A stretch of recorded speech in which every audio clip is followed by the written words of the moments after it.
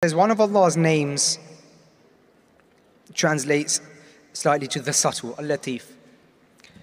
Do you remember a time in your life that kind of was subtly shaped?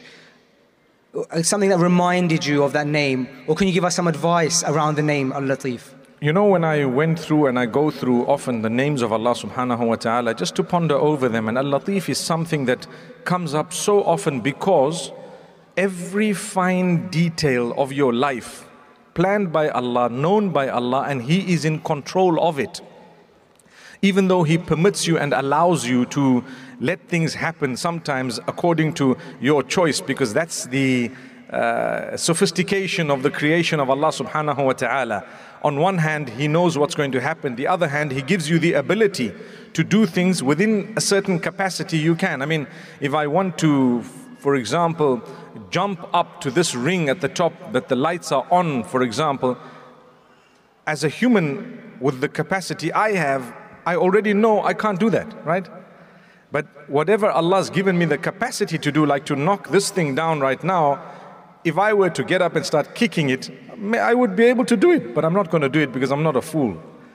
But at the same time, it's an Allah-given capacity, and I need to use it in the correct way. So because I'm going to sit here and just allow it to be in front of me, Allah already knew that. And Allah knew every detail. Allah knew that I was going to make it here today. He knew that we were all going to make it here today. But did He force us to do this today? The answer is no. He gave us the choice and we used it. But He knew that we were going to use our choice in a specific way.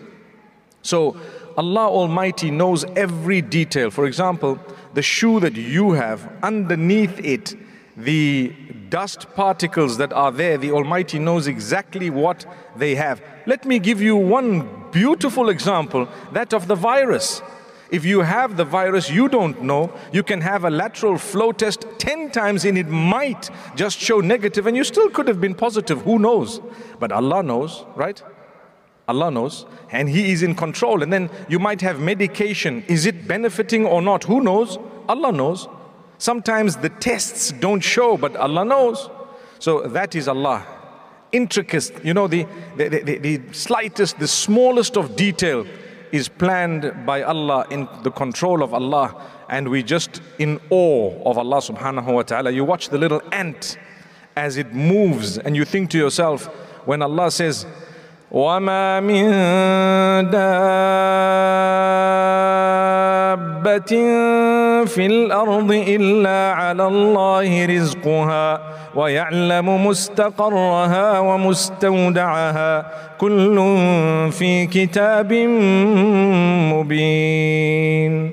Nothing that moves on earth except that Allah has made it a duty upon Himself to provide for it. And Allah is the one who gave it its life and who shall take that life away, who provides for it, who takes away from it, and so on. That is Allah Almighty.